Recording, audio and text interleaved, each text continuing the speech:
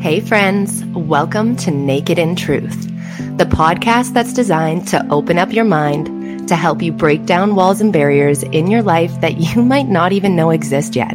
But don't worry, every wall that we break down together on this podcast allows you the opportunity to level up and create your impact.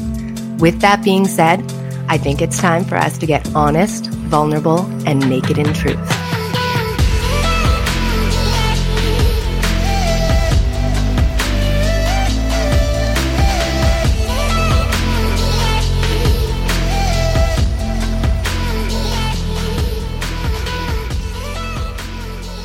Well, hello, and welcome back to the Naked in Truth podcast.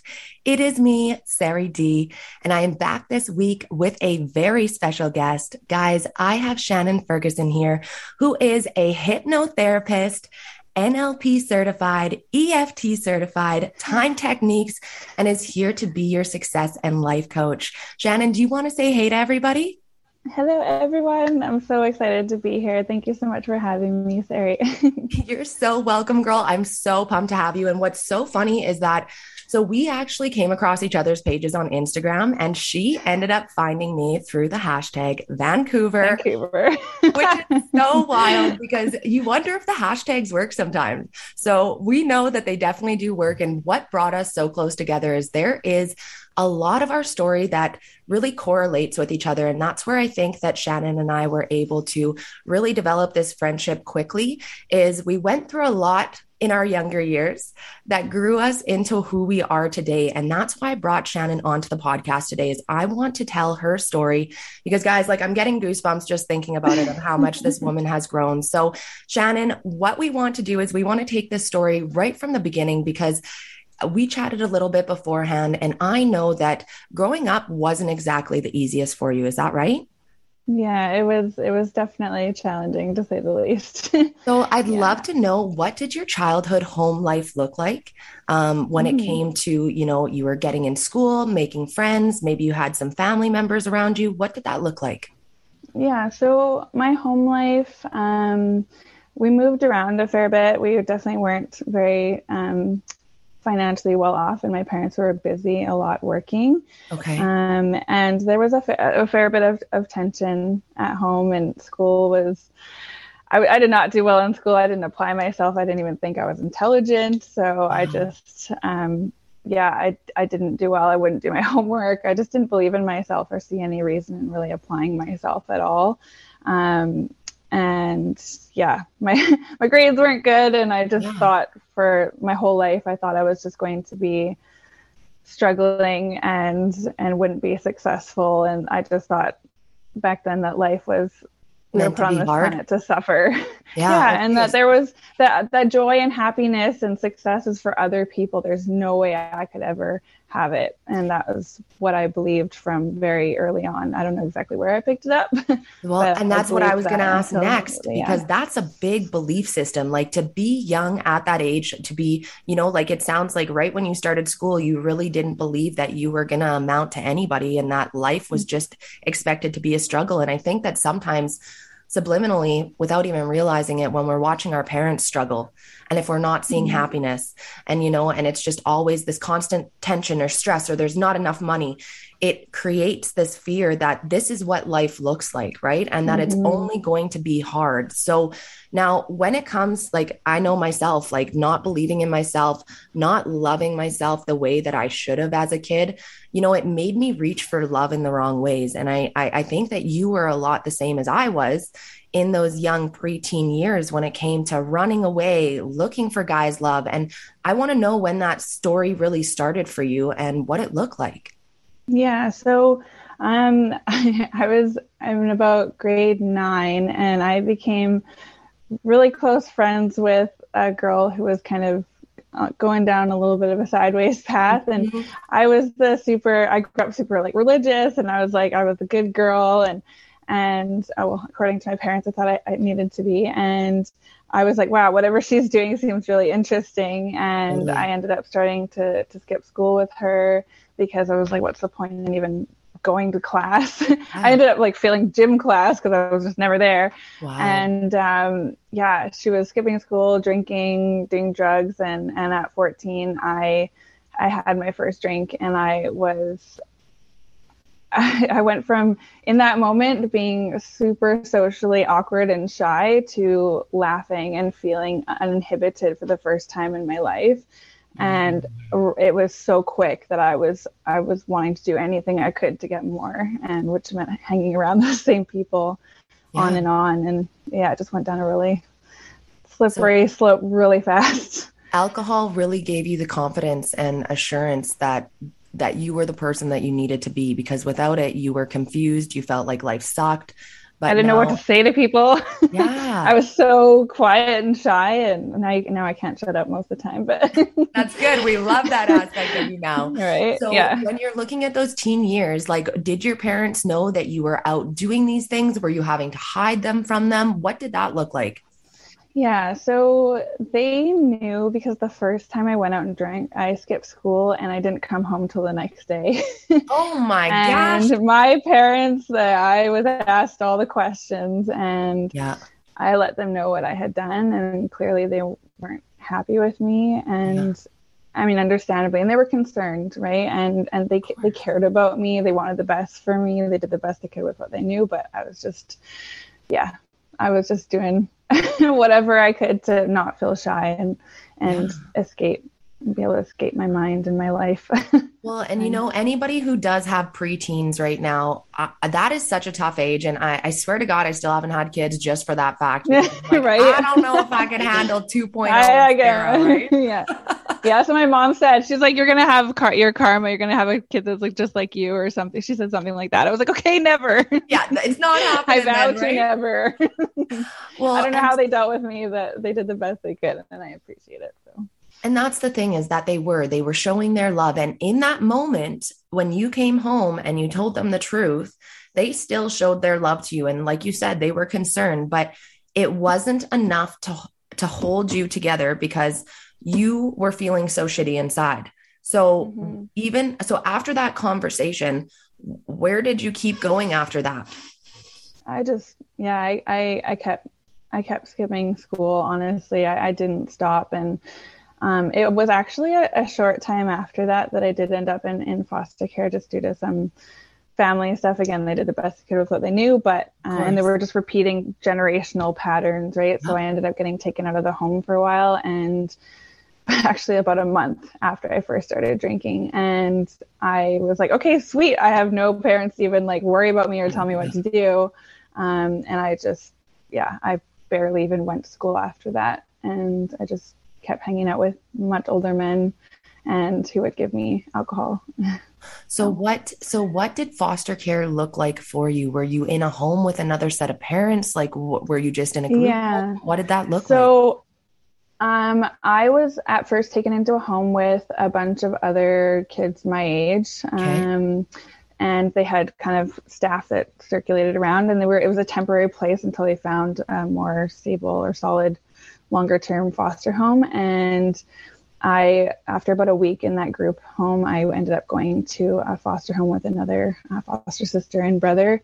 And she didn't really pay attention to us. I mean, she let us come in the house, or let me come in the house, gave me my bus pass, and then just kind of let me know how things worked around there. And then I was in the basement, and then she closed the door that went from the basement to the upstairs, and I wanted to go upstairs thinking I was allowed in the rest of the home, and it was locked. And it turned out that I just wasn't welcome upstairs. I was just stuck in my room.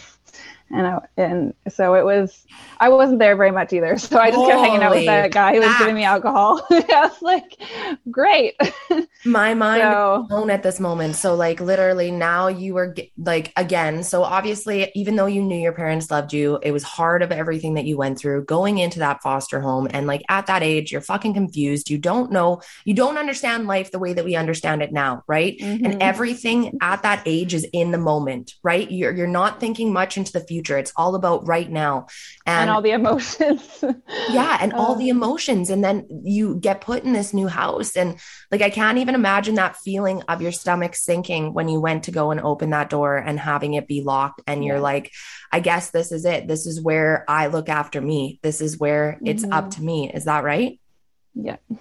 Yeah. And it was really emotional. I think I just sat in my room and cried a fair bit. Yeah. And rightfully so. And so, it's really hard in those moments when you're not getting the love and attention from home, because, at that age, it should still be like, you get home, they ask you how your day's going, you guys enjoy dinner together, like that's the scenario that we assume so many people are going through, and that's not the truth. And so that's where I feel like when we have broken families, or we have family chains that don't get broken going into the next generation, that we run into so many of these things where, now all of a sudden a child's lost and they're now looking for love in all the wrong ways. Because you started to bring up now, okay, so you realized older guys can now get you alcohol.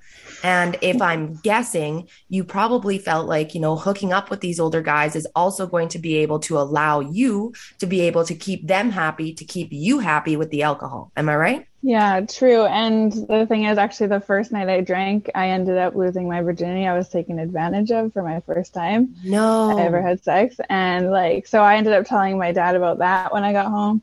Because he asked me, he's like, were you out having sex? And I was like, well, not on purpose. And I didn't even know what was going on at first. And then I realized, and I was like crying. So, but then part of me, because of my religious upbringing, I was like, well, I need to stay with this person. Yeah.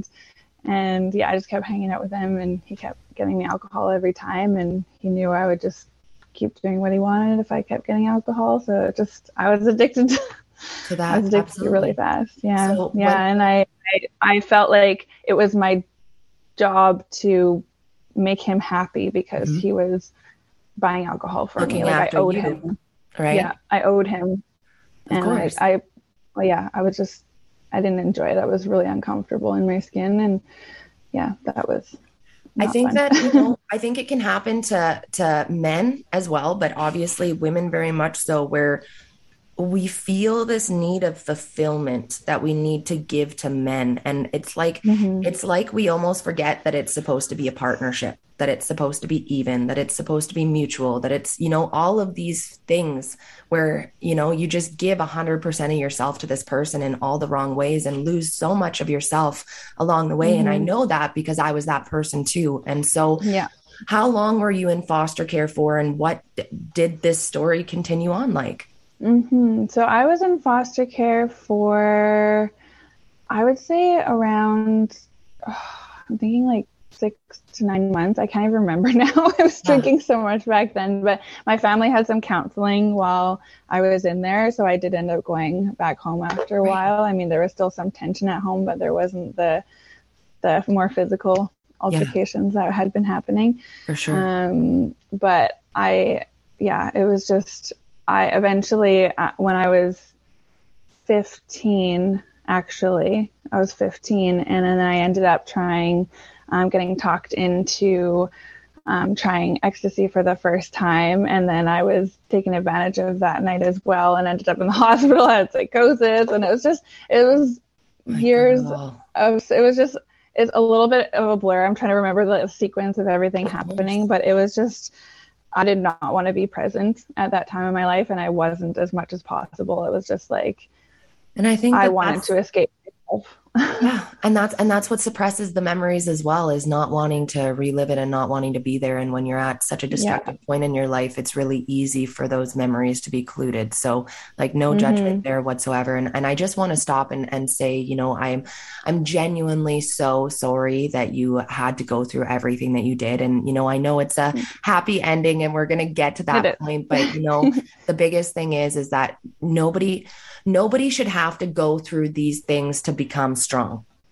Do they make you strong? Absolutely. But nobody should have to go through these things. And that's where, you know, when I apologize to the clients that I have on that are telling their story and they're like, don't feel sorry for me. It's where I am now. And it's like, no, I don't feel sorry for you, but genuinely you shouldn't have had to build your strength like that. You know what I mean? And so that's what I'm always saying when I'm saying those things. So now that we're starting to get into 16, 17, like, did you start driving? Did that give you freedom, more freedom? Or where were you in those couple of years coming up to graduation?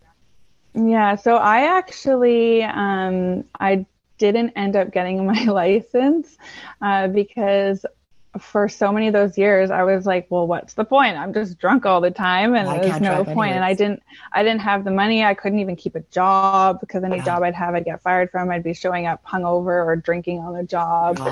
Doing drugs on the job. Yeah, been there too. Yeah. So it was an interesting time of life. Yeah. So I didn't end up getting my license, and I dropped out of high school. I finished grade 10, and that weighed on me for quite some time too, because I felt like I needed that education in order to be intelligent. And that's been this thing weighing on me for many years of my life until I realized that some of the most successful people haven't even graduated. They finished like grade 9, but they gained a lot of life skills, and they've learned to hire people who are well versed in, let's say, math. I'm not very good at math, but different areas that they aren't as skilled in. And I know that I've become a rather intelligent human being. And yes. So I ended up finding out that I could study all the things that I've just recently studied without having graduated high school, and actually follow my purpose and passion, which was very exciting for me. So, I love that so much. And, you know, like, I really believe that in and of itself, because so you dropped out because you have this one side of you that's like, I don't give a fuck. But then you have the other side of you that's like, shit, like I never believed that I was intelligent. Dropping out now means that I'm never going to be intelligent. Right. And you still had that little bit eating you away. But I know what it's like when you're lost in the scene and you just want this rush off of life because you feel so shitty about yourself that you just want to be able to get something more. And that's why so many people go to drugs and alcohol. And so, okay, so we're dropping out. We know that you drink a lot, but what's your current favorite drug of choice at this time? At this time, drug of choice, learning, reading. Not now, but back when it would have been around 17. Okay. Well, okay. Yeah, learning wasn't back then. Wasn't my favorite thing. We didn't get high off of that education. So it was alcohol consistently, but I was doing ecstasy, cocaine. There was times that I was doing crystal meth. And I had a bout before I actually got clean that I was doing painkillers because the hospital gave me some painkillers, and I was like, what is this? It was a lot of hard drugs for a while there, but alcohol was always my number one. It was wake up in the morning and drink all through the day and as much as possible. Yeah. Wine for breakfast. Well, that's the thing, right? Yeah. We've got to start your day off fresh, but like it genuinely worries me that they don't do any type of background check to see if you're an addict before they give you like Oxy, you know, all of these, like literally I got my wisdom teeth removed at 18 and they wanted to give me Oxys. And I'm like, do you want to wreck my fucking life at 18? You have no idea that I'm an addict. Like, are you shitting? That could have been the rest of my adulthood gone. But thank God I've seen people go through it. And I even, when I was on Oxys for the short amount of time, like you should have seen the withdrawal when I came off of it. I was flailing myself on the ground. Like it was absolutely disgusting. And that was days of taking it. Okay. So it's just like, you know, I totally understand why it's like you're in the hospital and it's like, okay, this feels kind of good. Oh, you're going to give me a prescription. All right. We're going to keep taking this, right? I was like, oh, I'm in more pain. Can I have some more? Well, and then in my opinion as well, there needs to be a system in Canada where you can pull everybody's medical history. If you're a pharmacist, if you're a doctor, like give me a fucking break that there's like client privilege there. You know what I mean? Like, it's like what's happening is people are going to multiple different doctors and pulling these meds saying, I'm in pain, I'm whatever. And they're doing it and they're having multiple pharmacists. And it's just, anyways, there's so many ways that we could stop this, but I just needed to throw that bad boy in there. So did you have any long-term side effects from how hard you were drinking? Because like, man, that is intense. I would say I had more side effects from like the cocaine and ecstasy that really messed with my brain chemistry. I already was prone to anxiety and depression, and I felt just all over the place. Honestly, I did not feel stable in any way with my emotions. I had so much time of just feeling hollow and empty. Sometimes of feeling like suicidal or angry. I felt a lot of anger for a lot of years. And I feel like actually alcohol did amplify my anger. But I learned that anxiety can manifest in anger, and I had so much I was holding in that I hadn't processed that I was so angry for quite a long time. I didn't even know, and it wasn't until the last like year or two that actually began to subside. I thought I was just an angry person forever. So that was definitely the worst side effect, I would say, was the anger that I felt, and a lot of depression. Okay. So when it comes to the sorry, I missed my question there. That's okay. Okay. But so then now that you were growing through those years, now you're on your own, you decided to quit school. I'm assuming you're no longer living at home at this point. Mm-hmm. Yeah. Yeah. So I went from guy's house to guy's house to guy's house. I left that original man that took advantage of me. Amen. After, I would say, when I was like 15 and I was still in foster care. My mom actually, we ran into him and she saw his license plate and found out he was actually like 38 when he told me he was 25. So my mom gave his license plate to the social worker. I was like 14 when I lost my virginity. Oh my God. And so I ended up leaving him for a time, and then it was like I was just meeting all sorts of different guys through that friend who were in their 20s and 30s. And I'd move in with one, then I'd move in with another, then I'd hang out with somebody else and meet somebody else. I was just moving around all the time and hanging around different men who treated me like garbage just so that they would give me alcohol. So I think I left home around like 16 or so, 17, and then just was jumping all over the place with different guys. And then for a while I ended up going back to that guy, that original one, when I was 18. He had convinced me, he changed, and I was like, okay, well, he's the original one I was with, so I should be with him. And then it became violent. Then it was like violence, and I was stuck living with him until I was about 19. So 18 to 19 I was living. So he pretty much owned you in that year.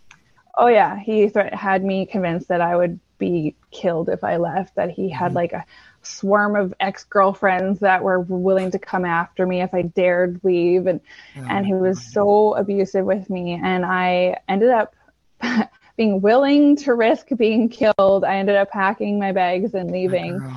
When he was at work one day, I just got the fuck out, and it turned out he was bluffing, but back then I was so brainwashed that I didn't realize that he was so full of shit. Man, nobody can make a good decision when they're scared. The best way to control somebody is to make them fearful, and they will never know what to do. But all I can say is, in that moment, you obviously told yourself that nothing can be fucking worse than going through this. I will risk death to get out of this. Like that, Absolutely. Like the severity of that is so intense. And I'm, again, like, I can't believe that you went through something like that. And I want to know too. So my other question came back now of who were you when you drank? Everybody's got a little bit of a personality that comes out. And, I was never angry. I was never really emotional, but I was a big slut while I was drinking. And that's why alcohol never really worked good for me, because all my clothes came off. So that was part of it for me too, for sure. But so the first night, I mean, I was giggly and happy and I was like, this is great. But then I found that I would just sit and listen to sad songs a lot of the time and cry and like self-harm. Yeah. I've been And there too. a lot of crying, and I would just sit and feel sorry for myself. And so I wasn't really processing anything. I didn't know that I could think about anything positive or steer my focus. It was just like thinking about everything that had gone wrong in my life and how much I hated myself. And that had, and then bouts of anger too. God forbid a guy that I was with who was probably also a very angry person. A lot of them were. Yeah. If they get angry, or like I'd get angry first, and there was a lot of fighting, a lot of breaking things, kicking in doors. It was people are like, I can't imagine you mad. I'm like, oh, you have no idea how we That's exactly it. Well, like, but at the same time too, when you can't process those emotions, and I think it's the same for me as well, that it's like, as soon as I would drink by myself, it was just destruction, absolute destruction. And, I want to speak to anybody who might be struggling with drinking by themselves right now. And I want you to know that you do deserve a better life, and you are loved. And there is a way to come out of this on top. And that's why you got to keep listening to this podcast and hear the end of this killer story, because like, man, this woman has been quite literally through hell and back. Like hell and back. And here she is, where people are like, do you even get angry? Like, look at this girl. You know what I mean? Like, she's absolutely glowing from ear to ear.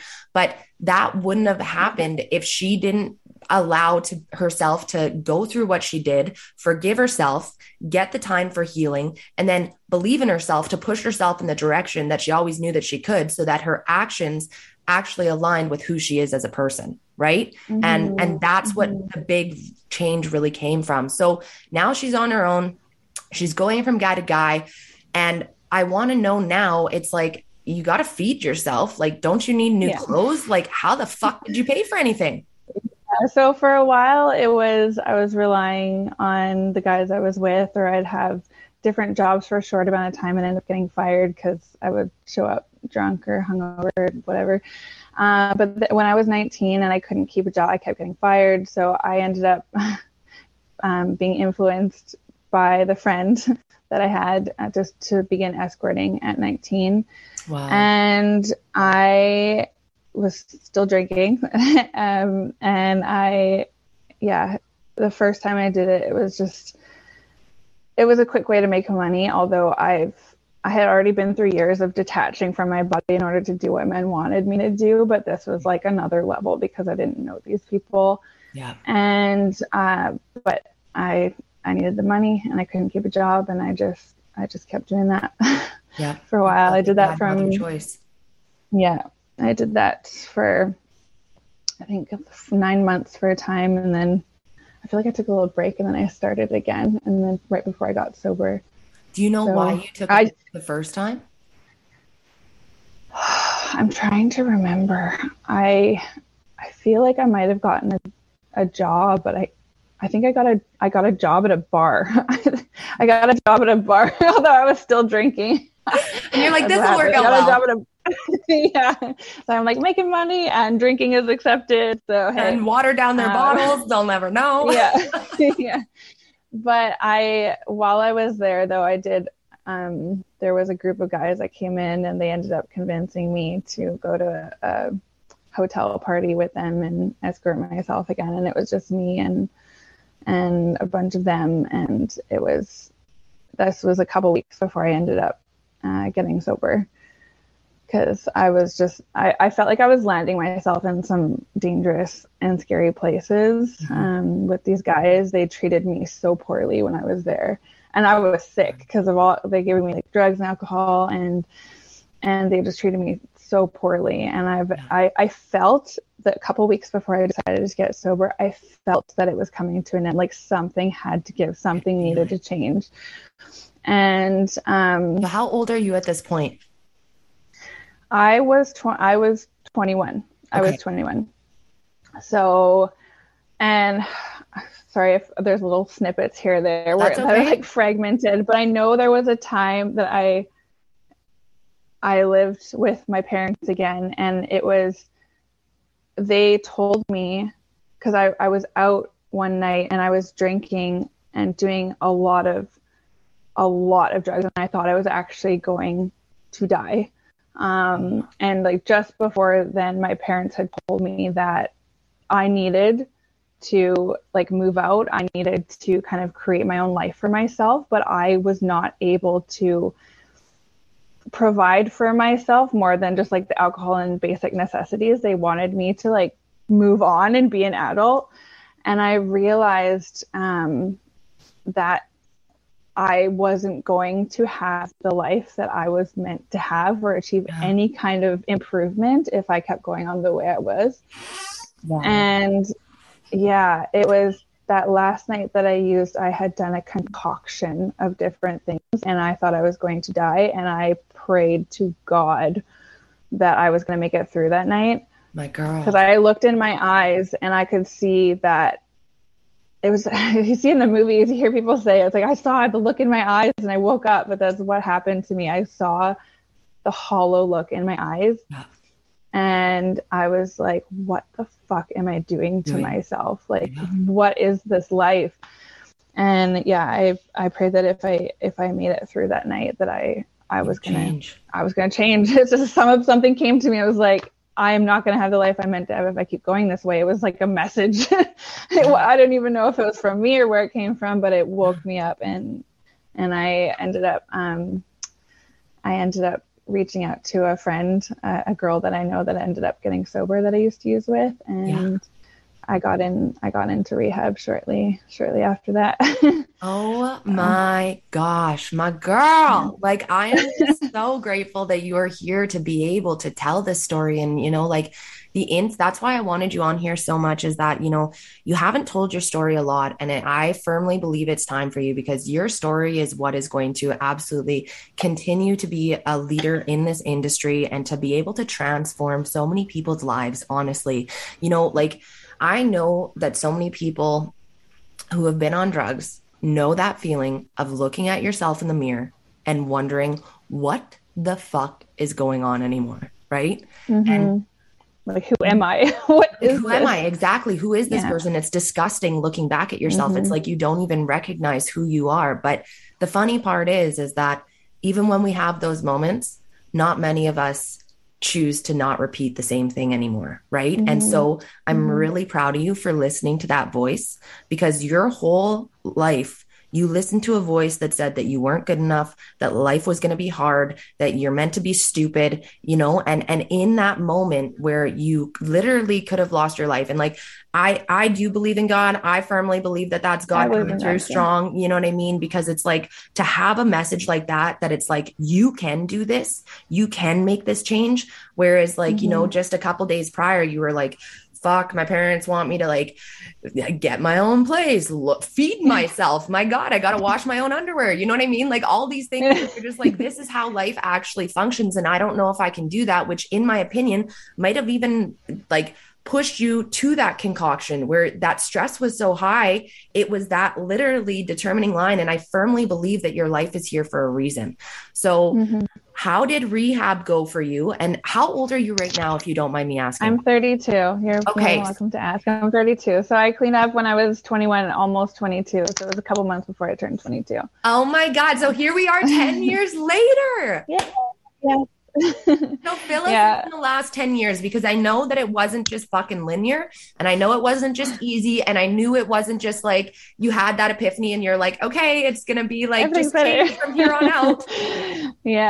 So it took me about a month before I actually ended up getting approved for government assistance to get into welfare. So I literally locked myself at home and drank apple juice out of a wine glass just to kind of, feel like I was having something. I would only go to church and then stay at home. And and anyway, so I eventually got approved for welfare, and then I went straight to rehab. And oh man, it was hard when I first walked in there, because they go through all your things and then they kind of show you your place, and there's all these rules and all this structure. And I was like, I've signed up for this. I've signed up to like surrender everything and be told what the fuck to do. And you're in there with a bunch of other women who are also cleaning up too and going through their own processing of different things. And there was a lot of emotions. Yeah, it's not like you're walking into good vibes, right?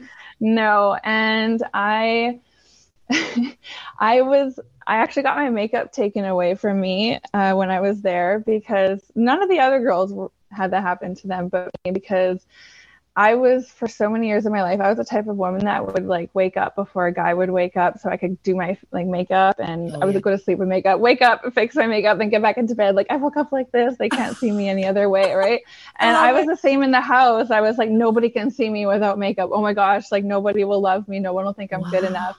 And they took my makeup away from me, and I wanted to leave because this was my mask. This was like what I held on to feel good enough, not even good enough, but decent enough to be seen in public, really. Yeah. And it was like my identity. It was that mask that I had. And oh man, I wanted to leave, but I went to a meeting, an NA meeting that had like over 100 people. It was in New Westminster, where like the recovery capital of the world. It's a huge meeting with no makeup. I'm like, oh my God. And then somebody asked me out. I didn't go out with them, but I wasn't allowed, but that's okay. And I was like, wow, this is crazy. Like, people actually think like, I look good without makeup. Me. Right. And now I'm like, I wear no makeup most of the time, but I'll get good job, girl. So I was at this recovery house for about 2.5 months though. And then I ended up getting kicked out because I ended up getting a little too close with another person that was in the house, trying to escape all the discomfort of going through the 12 steps and not wanting to feel my feelings. So I ended up getting kicked out. I could have just gone home, but then I was like, no, I still need more help. So then I ended up transferring directly to another one that was willing to take me in. Good job. I was there for about 7.5 months or 7 months, around there. I ended up getting kicked out of that one too, but I never relapsed. So I did a bit of the same thing at the next house, and was also trying to schedule meetings with this guy at meetings that the house wanted me to stay away from, or the staff. And anyways, I was just refusing to listen to the rules. I did great in my 12-step work, but it was this lesson I needed to learn outside of the house on my own. Yeah. So I got kicked out, but I didn't relapse. I was just really sad there for a while. For sure. But I was like, I didn't do all this work for nothing. So I kept going to meetings, and for at least another few years there, I still kept going to meetings. So, but yeah, the 12-step work really had me dive into my own different resentments I'd held in my heart, and noticing my part in different things that had happened too, not excusing what anyone else did, but acknowledging that I've made mistakes and harmed people in my life too, and that I played a role in going back to some of these people too that I had been so angry with for quite some time. And yeah, there was just a lot of reflection on just different beliefs I had, and also surrendering to a higher power, really learning to start believing and letting a higher power guide me, because I'd been doing it my own way for so long and it wasn't working so well. No, so. I know that's the way that we pave ourselves never is too straight, is it? So what I'm wondering then is that, so when it comes to you finding, because throughout what you learned in rehab was that you were still struggling with that self-love, because you were still trying to build those relationships in other ways. Like you said, you went back to a couple of the older people that you maybe shouldn't have. So where was the defining moment where you're like, this is it, I make my boundaries, and this is me choosing me and to love me? Like, where did that self-love journey, because you did bits and pieces along the way, but where was that big transformation? Yeah, so that was actually within the last couple of years. So because between rehab and a couple of years ago, like I was still hanging around men that weren't good for me, even though I wasn't drinking and doing drugs. I had like gambling addiction, shopping addiction, like all sorts of things. And addiction runs in so many more ways. Oh my gosh. Yeah, you like close the door on one, but it'll keep manifesting in other areas. And it was like over exercise and obsession with like numbers for a while, and anorexia. Holy hell, it was just like a prison being inside my mind, in my body for so long. But it was a couple years ago, actually. I I'd met guys who were good and kind before, although I didn't feel worthy of them, and I would do anything I could to kind of push them away, make them see that I was too much for them, and that they were just going to figure it out eventually. So let me just show them how crazy I am and that I'm unstable. Let me push them away, even though I want to be with somebody kind and good. It's almost like a safety and security tactic, right? Yeah, absolutely. It was like, I want better, but I can't accept better because they're going to find out that I'm not the potential that they think, or I'm not the woman that they believe I am. I didn't see myself as a good person worthy of love. A couple of years ago, I left another really toxic, abusive relationship with, it wasn't physically abusive, but it was abusive in ways that are a little more subtle. There was a lot of like manipulation and control. And when I left that relationship after being in a state of fight or flight for most of my life, but especially the year and a half that I was with him, I was like, I'm never doing this again. I don't know what exactly I do want, but I know that it's not that. I refuse to be told who to be. Yeah. I refuse to be scared anymore, to let somebody have that much power over me that I feel like I've turned into like a mute, or that I can't express myself, that I'm not safe.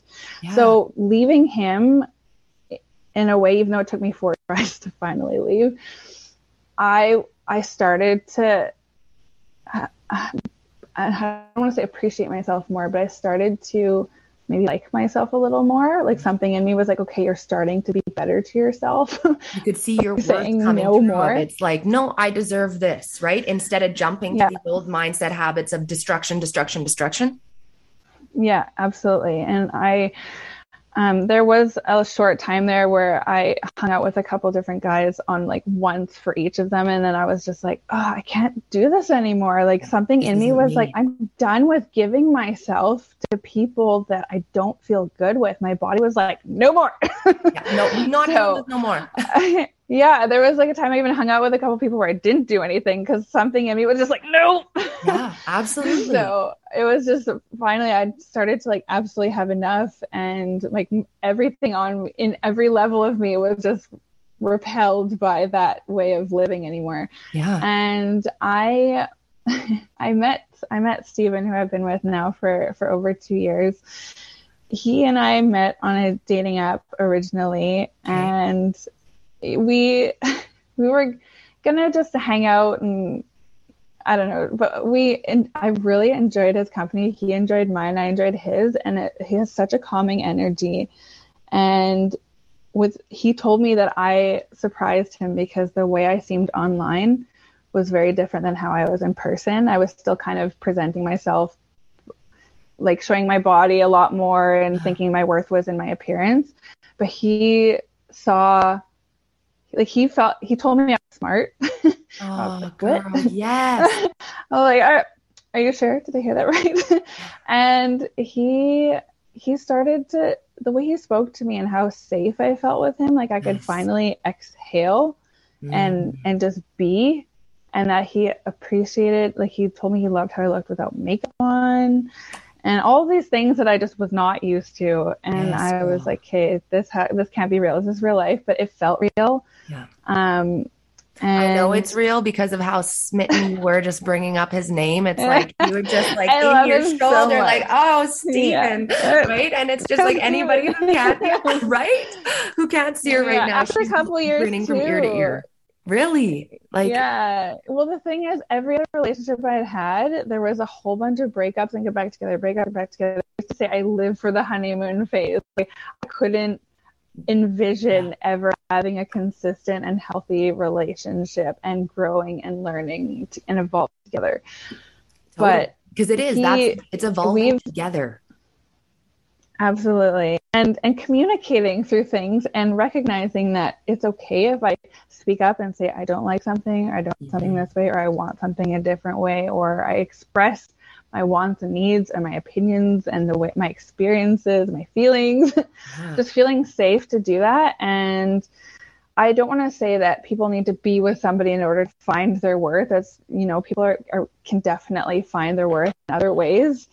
Absolutely. But for me, I started to find my worth before I met him, but being with him, he saw in me what I didn't see in myself. And when he told me I was smart, for some reason that like flipped a switch on me. And you're like, I am smart. Man, your whole life you've had people talk down to you. You know what I mean? Tell you what you're not capable of. They've controlled you in ways where you weren't able to be like yourself. And then you felt like the only thing that you could control was like putting on your makeup. And so, you know what I mean? Like, I'm so proud of you for realizing that, no, these changes came before Steven, but if you wouldn't have made those changes, you would have just pushed him away like every other good guy that you came across before then. And I'm just proud of you, because hearing somebody say something to you is one thing, but actually believing it is another. So like, I could tell you that you're smart and you could be like, oh, fuck, whatever. Yeah, I'm still stupid. Right.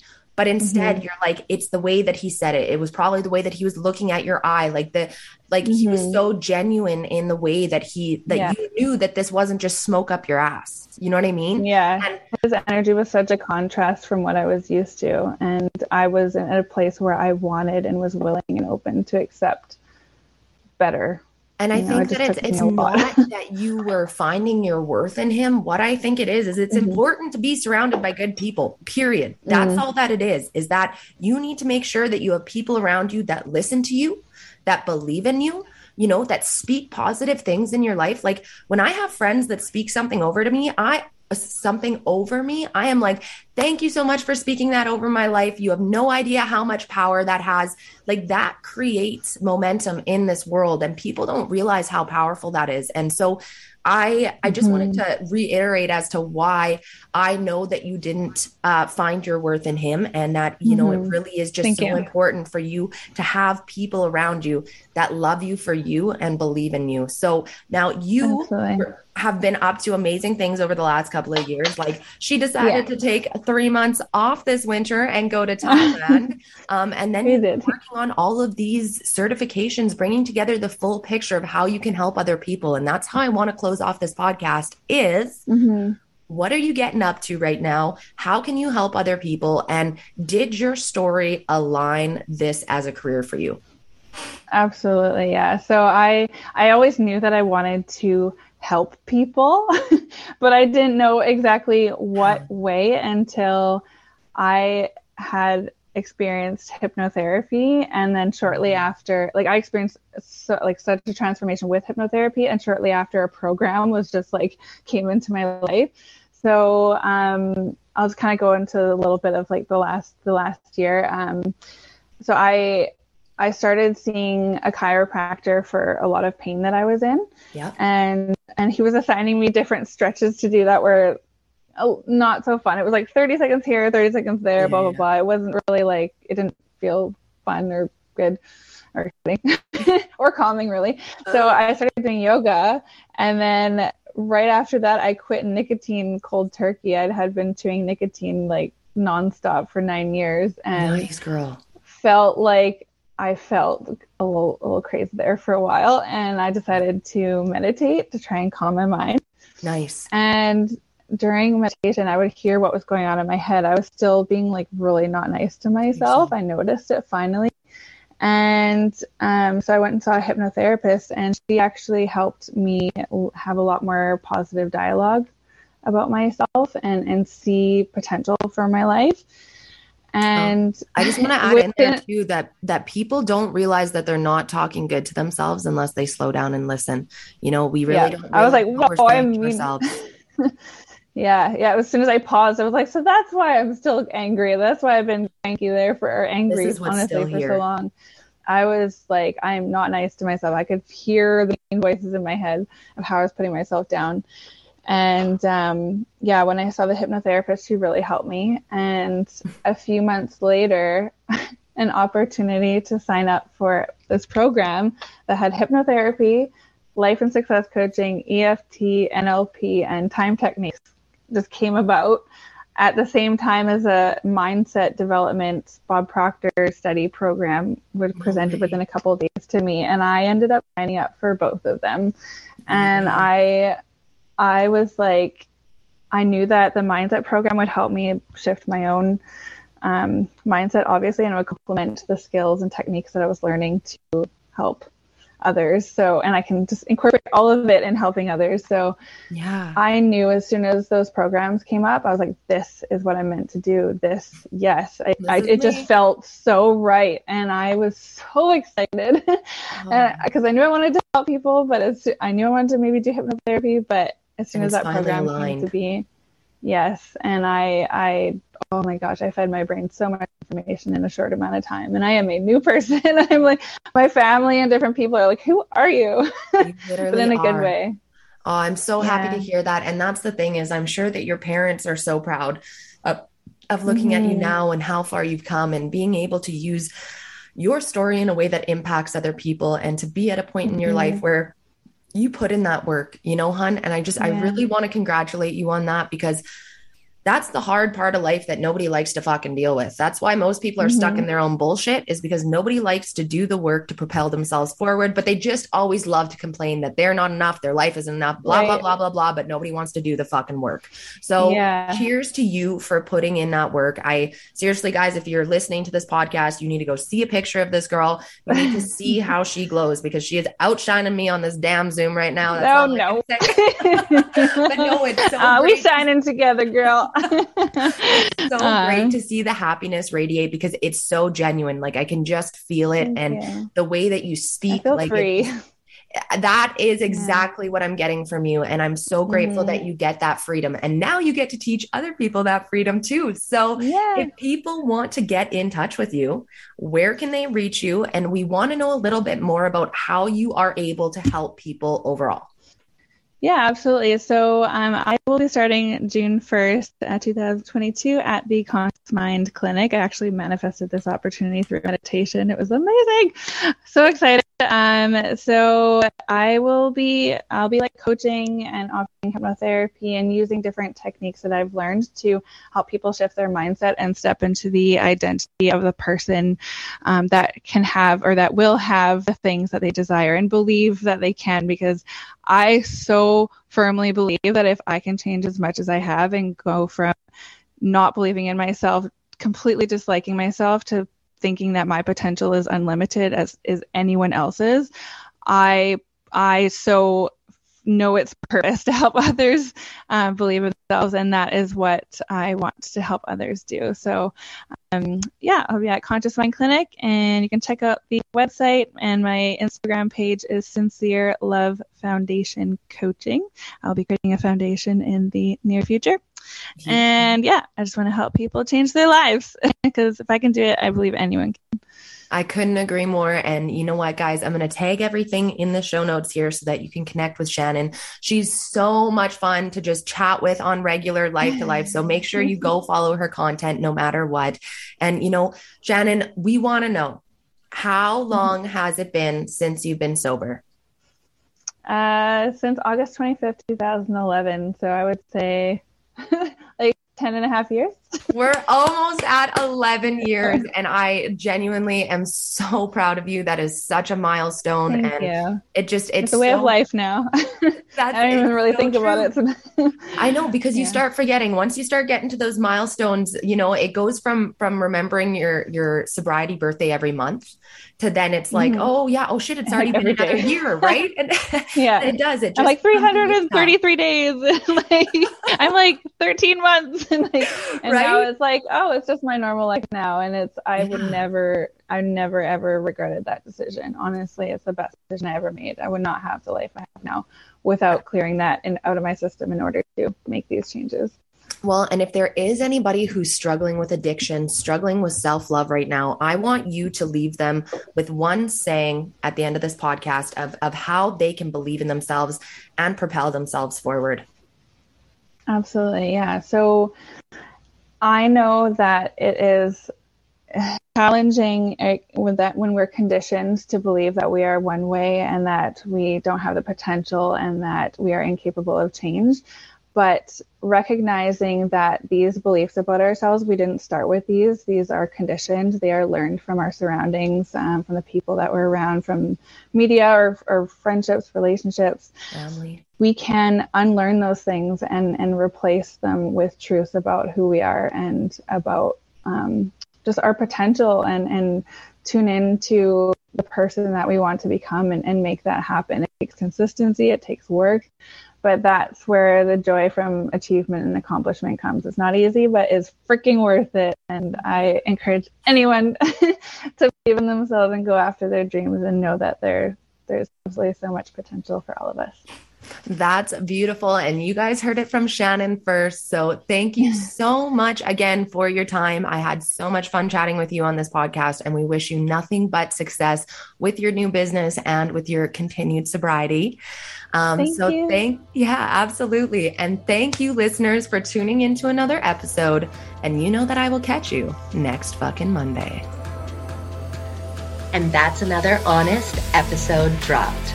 Thank you guys so much for tuning in to Naked in Truth, where we come together every Monday morning to set the week off with intention. Don't forget to head over to our Instagram page at Naked in Truth Podcast to stay up to date on future episodes, guest speakers, and other kick-ass info that can help you continue to create your impact. And you know that reviews are so valuable when it comes to building a community of like-minded people. So if you enjoyed this podcast, please drop some love on Apple Podcast reviews and share this episode with someone who you think needs it. Thank you guys so much again for tuning into today's episode. I'll catch you next Monday. And don't forget, love always wins.